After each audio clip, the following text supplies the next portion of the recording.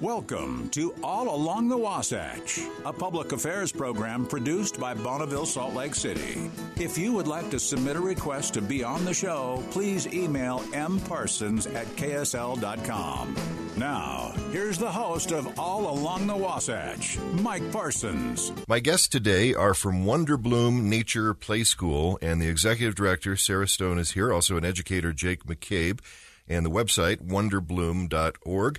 Sarah and Jake, welcome. Thanks for being here. Thank you so much. Yeah, We're so excited. So first, Sarah, you were kind of the person that started this. I looked at your website today and saw that you started this not too long ago. It's a fairly new nonprofit. So tell us about just the history of it. What was the first idea, and then the journey to get where you are today? Of course, yeah. I started this nonprofit about 6 years ago. I was completing my PhD education in child development and came across all these ideas of forest schooling, nature schooling, outdoor kindergartens. I had never really heard of this before. And it really resonated with me and my philosophy about how to educate children. And so I started looking around for the programs in our area that provided this kind of education, and there weren't any. And reading the research, there really are so many benefits for getting children outside, having them interact and learn in nature. And so I knew that with my background in early childhood education and with my degree and experiences, that I could be the person that started this movement in Utah to really bring this type of philosophy and education to our community. And the philosophy is where? Is it Scandinavian countries that are doing this primarily? It is Scandinavian, yes. It started in around the 60s, came over to the U.S. in the 90s, and slowly trickling around the United States. I have a 3-year-old grandson, and he would never go inside if that was an option. He would stay outside all the time.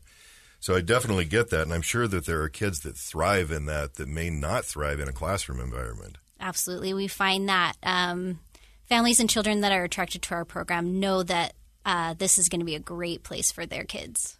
Jake, so you are an educator there. What age do you teach? Yeah, so we have, in my class, we at the beginning of the year we had some 2-year-olds, but now all of our kids are 3 to 5 years old. So it's a pretty fun mixed age range, and it's good because the older kids are able to help the younger kids kind of along, and the older kids get the opportunity to help teach the younger kids. So what's your background, and how did you end up at Wonderbloom? Yeah, so I have always kind of enjoyed working with kids. Ever since I was one of the older kids in my daycare that I was at, I kind of always took that role of like helping the younger ones. And then I started coaching basketball, and I did that I've been doing that for the last 5 years. And essentially that's kind of why I'm out here. My roommate plays basketball at the University of Utah. And so I'm a basketball skill development coach up there. And so I do that with him and some of the other guys. And then I found Wonderbloom through a substitute program for daycares, preschools, after-school programs. And I just fell in love with Wonderbloom and their mission. And then I became part of the staff. It's really stereotypical, but there's not a lot of men that are teaching little kids. So Totally. That's awesome. That's really cool. Yeah. Mr. Jake's one of the favorites. Mr. Jake, okay. So, Sarah, what ages do you serve? How many kids are in the school? Yeah, right now we have about 56 children that attend our Wonderbloom in Murray. And we serve 3 to 5-year-olds, so that preschool age range. And like Jake said, we have mixed age classes because the research does show that that's really the best way for children to learn is interacting with children of other ages. Oh, okay. I saw on your website that there's like butterflies and there's so those don't correspond to ages necessarily. No, those are just different groups. Oh, that's great. So you recently moved from downtown to Murray just last year. Yes. And you mentioned that gives you more space. I would imagine it's a better setting. It makes more sense than downtown when you're in outdoor school. Yeah, exactly. Well, I mean, nature is everywhere. Sure. So we loved our urban downtown location too, but we had the opportunity to expand our space a little bit and build our dream outdoor classroom where we are now. It's also located on the property is a 4-acre community garden. And so it provides a lot more of those nature experiences for the children. And I love this. I found on your website where it says that you strive to have equitable access for all children. And that's not just equitable access based on abilities. It's also economic and racial. Yes. So how do you achieve that? We're not a real diverse state. Right, exactly. So how do you achieve that diversity in those different areas? Well, we have it at the forefront of our mind. It's one of our values for our nonprofit, that all the decisions we make, we want to take into account family and children, the diversity of children and families. And so we try to hire diverse staff, and we have a fluent Spanish speaker on our staff now. We are developing and growing our scholarship program. We accept children with disabilities, and we work with the families and with the child's therapists and providers in order to create a really inclusive and accessible environment for them. One question I saw on your frequently asked questions that I wasn't planning to ask, but apparently it's a very popular question. Do the kids have to be potty trained? I saw that several places. Yeah, I know. No, they don't. You know, it makes it easier on the teachers if they are. But children develop that skill at all different ages, and it's not really something you can rush into if you want it to be done well. So we support that process at the school. And Jake, I'll ask you this one, since you're one of the educators there. What sorts of teachers does Wonderbloom look for? And conversely, what sorts of teachers seek out working at a place like Wonderbloom? That's a good question. I think I was thinking about this on the way here. I think this skill that I find myself wishing I had more of was adaptability. That's one that I think, especially with being outside and like with our like play-based learning, oftentimes it's the kids leading what we're doing. And so having that adaptability, almost like it coincides with patience. When you can be more adaptable, you don't necessarily have to be as patient because you can kind of go with the flow more often. But I think people who love being outside, obviously, we're outside all day today. I think people who, are, like really care about like the environment and actually want to put effort into like creating something that's worthwhile and not just like going there for a job and like just to work with kids or whatever. It's like really to help develop them and like do it in a way that's like ethical and holistic. You got to really embrace the whole philosophy to work there, I would imagine. Yeah. Totally. Yeah, it's not just any educator that can work at Wonderbloom. And then, Sarah, the top 5 developmental benefits of outdoor play. That's a fancy way of just saying, what are kids going to get out of this? Oh, there's so many, and I don't have time to list them all. But some of the main ones is developing large and fine motor skills. So our children have the opportunity to climb and run and skip and jump and do that with hills and logs and rocks. The fine motor skills too, because we might be looking for worms in the dirt or painting on the sidewalk. And so they really can use their whole body. There's a really well-known founder and educator of a nature school in Washington. Her name is Erin Kenny. And she said if you take the walls away, children can't bounce off the walls. And so it really provides a great full body experience for the children. Another one that we've noticed a lot of, especially in this post-pandemic setting, is there's a lot of social emotional skills to be learned when children are outside. It is well known that, being outside for adults and children alike, it's calming. And it works the same way with children. And so it helps with anxiety and other mental health issues. Like I said, there's so many. Creativity is one where there's so many options for creativity. Like Jake was mentioning, sometimes the outdoor environment, or what we call our outdoor classroom, it takes the lesson in a totally different direction. One day I walked outside and Jake's class was watching a caterpillar climb up a tree. And that wasn't planned. You couldn't have planned that into the day. But he took the opportunity to make that a learning experience for the children. I think I would have thrived in a school like this. I remember in elementary school, I I couldn't pay attention. I just was that kid that just felt confined. I can imagine how great that would be. What are some of the surprising skills that kids learn that maybe people don't think of right off the bat? I mean, it kind of coincides with the social emotional, but I think empathy, developing that like sense of taking care of the environment around you. Like just today, we found a home for a worm that like, we picked up a rock and noticed that this worm was down there, and we tried to find a new home for it that was dark and wet. And so we talked about kind of the environment that a worm would enjoy, and then we found a spot for it. And then throughout the day, I just had kids coming up to me and asking, "Can we go check on the worm? Can we go check on the worm?" Did you name the worm? We didn't name the worm, no. But yeah, and the same thing. Like we have flowers planted outside, and some of our kids who like maybe haven't had the experience of like taking care of something like that.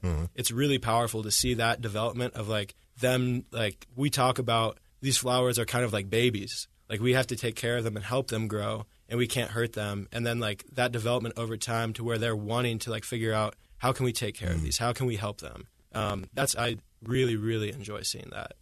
This is kind of a weird question, but these kids from 3 to 5 that go to Wonderbloom, they experience a certain way of learning. Yes. Then is it tough for them to make the jump into a classroom and all of a sudden everything's structured and you have to sit in this desk? Right. That's a very common question, actually. And what we've noticed with our own children at Wonderbloom is that because we're laying the foundation of the skills that they need as far as listening, taking care of themselves and others, following directions, that actually translates really well once they get into a more traditional schooling environment.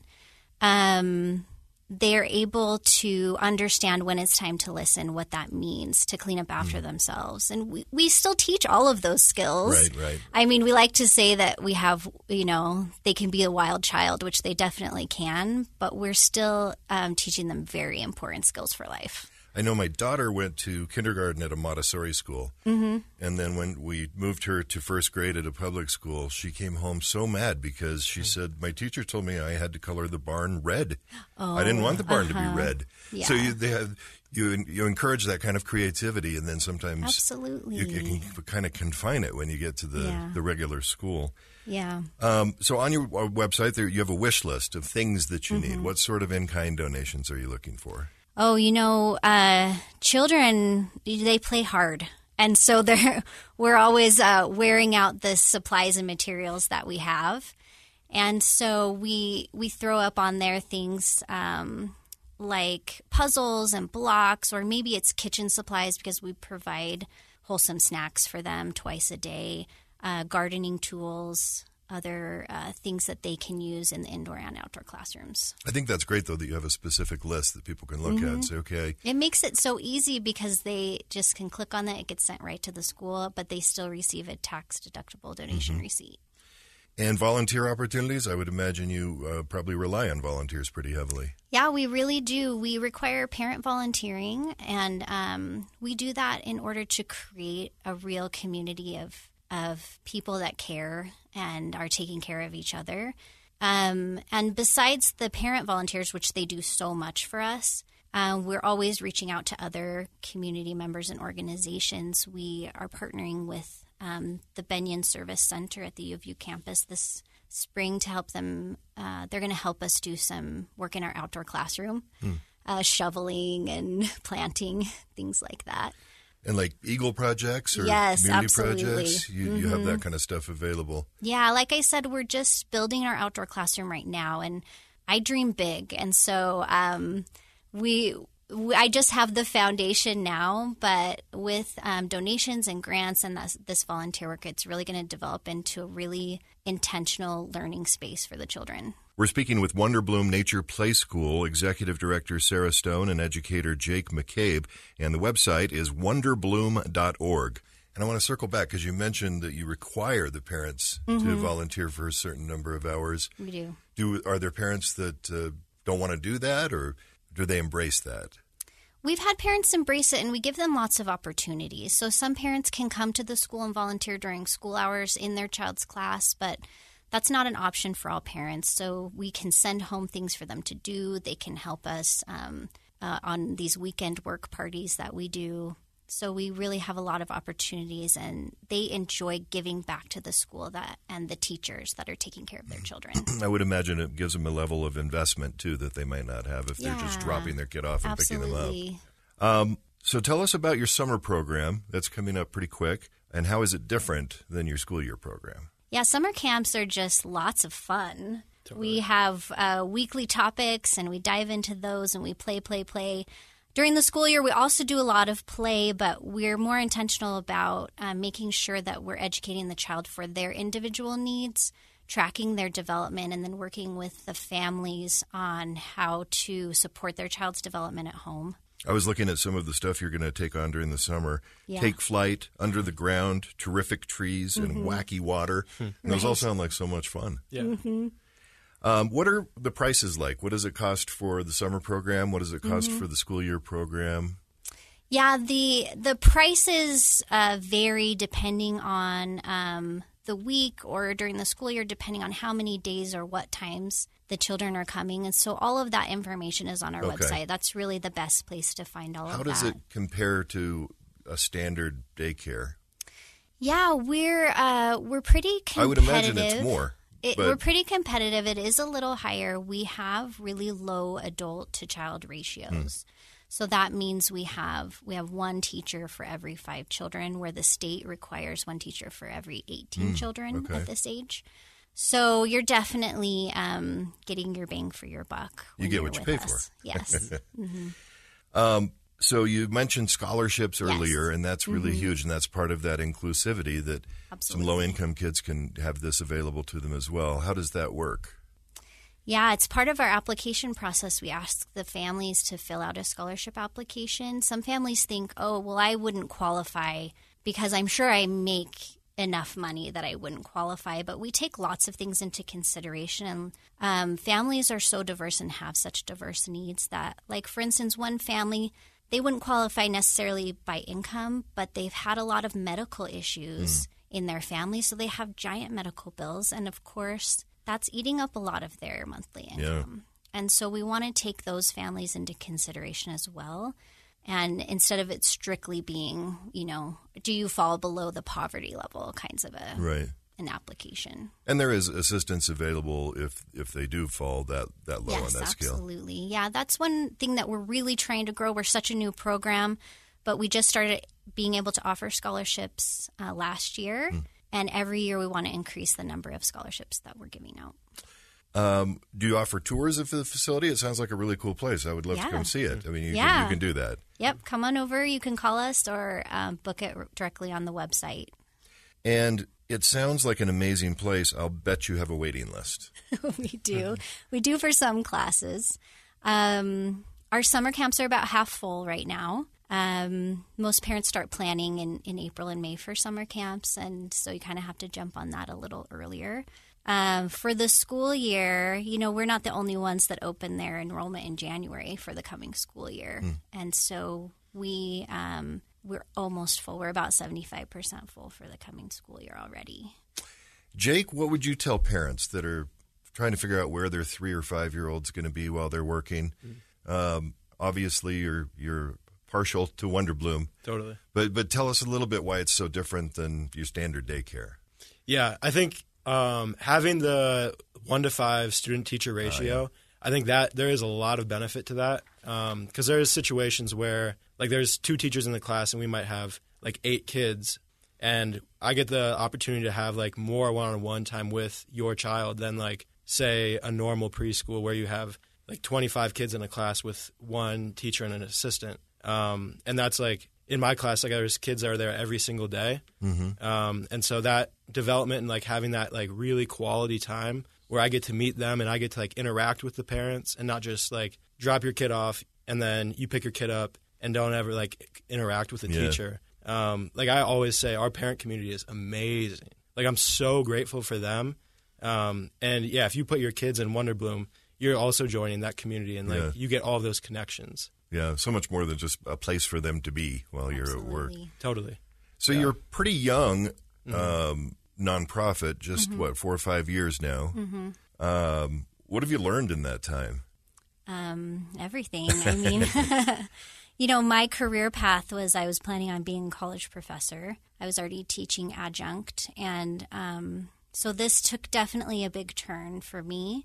But I've always worked in the nonprofit sector, and I feel that my heart resides here. And developing this nonprofit, I wanted it to be more than just a really great preschool program. Mm-hmm. I built it with a larger vision in mind. And what that is so there's the bottom-up and the top-down approach. The bottom-up is the preschool. We're serving children. We're helping them develop such important skills in this age of life while their brains are so new and growing. And then the top-down approach is that we want to help change the way early childhood education is done in Utah. And so we're developing systems of advocacy work at the local and state levels. We're developing research partnerships so that we can enrich the research that's already out there about how this is such an important way to educate children. And we are developing teaching training programs because not every preschool can be an outdoor preschool. Right, let's be honest. It's not going to work. It's not for every teacher. It's not for every kid. But if we can help teachers have the tools to just do a little bit more than they're already doing. Instead of outdoor time just being recess, maybe we can do a little learning outside. Yeah. And so that's really the holistic approach to what we're trying to do as a nonprofit. What do you know now that you were completely wrong about 6 years ago? I think I've been surprised with how in Utah, early childhood education is not valued very much. We value education from kindergarten up, and we provide resources, funding, support. But as far as early childhood education, which in those first 5 years, the brain grows 90% of its adult growth.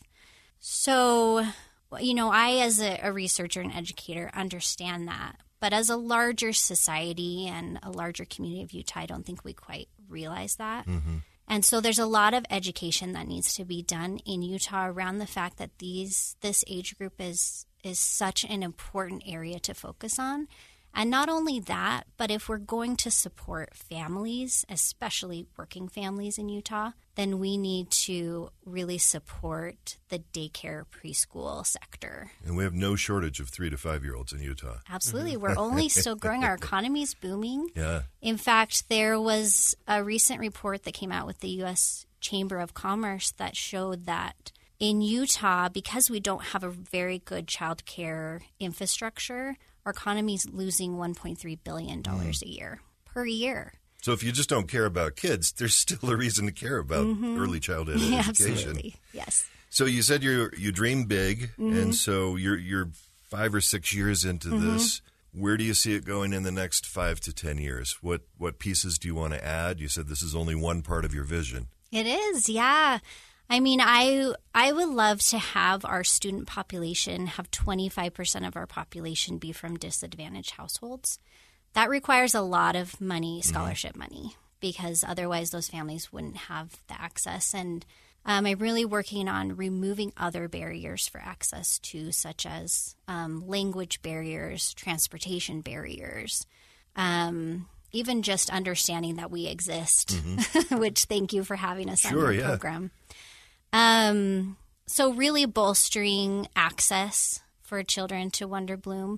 We would love to open more than one location. We also want to be, like I mentioned about our nonprofit mission, is that we want to create more teacher training programs that don't provide a burden for teachers, because programs don't have a lot of money to spend. And so we want a lot of free resources for other educators. Bolstering the research around this area with partnerships with universities. And we have such great research community with the U of U and SLIC and BYU and Weber State and all of those. And you had mentioned before we went on the air that you have dreams beyond just even the preschool. Yes, absolutely. Because just this year we started working with some advocacy groups at the state legislature. We had our parents write letters to help fund childcare in Utah. We showed up for a child care day on the Hill to speak to our local legislators. And so we're really trying to make a larger mark than our little 56-person program. My wife teaches elementary school, and she almost every day comes home with a great story about something a kid said or did that was hilarious. And so, Jake, you're right there on the front lines. Yeah. Have you got a couple of stories for us about something that a kid said or did that just cracked everybody up or took you off guard? There's always, every single day there is. I have a really hard time remembering specific ones, but the one that I always come back to, it was during the summer. It was towards the end, and this was at our old location. We were eating snack, and I remember very vividly there was one kid who kept singing like the whole day, "Poker Face" by Lady Gaga, the entire day. Like he just like, you could see him just like bobbing his head and just like he was in the zone. And so at snack we decided, okay, maybe we play it and just see what happens. And so I remember we started playing it, and we just watched him. And he, at first, like you could see like the gears were like turning in his head, and he was just kind of sitting there. And then all of a sudden, he stands up and starts interpretive dancing. Nice. And just like he was possessed by some other creature. By Lady Gaga. By Lady Gaga, yes, exactly. Lady Gaga. Yeah, I mean, there's every single day, there's weird stuff that they say, and it's a big reason why I do the job. Just like the youthfulness and like the creativity and just authenticity that they have. There's endless things. Never a dull moment. Never a dull moment for sure. Yeah. Anything else? We're at about 27, so we're good. Wow, we've covered a lot. I think we hit everything. We'll probably wrap it up then. Yeah. Cool. Wonderbloom Nature Preschool, and tell us where it is. I didn't ask you where it is. We are in Murray, Utah, 1580 Vine Street. Okay, that's a great neighborhood. Executive Director Sarah Stone and educator Jake McCabe have told us a little bit about Wonderbloom. You can find out everything else you need to know at wonderbloom.org. Thank you so much. Thank you. Yeah, thanks. Thank you for listening to All Along the Wasatch with Mike Parsons. If you would like to submit a request to be a guest on the show, please email mparsons@ksl.com. That's mparsons@ksl.com.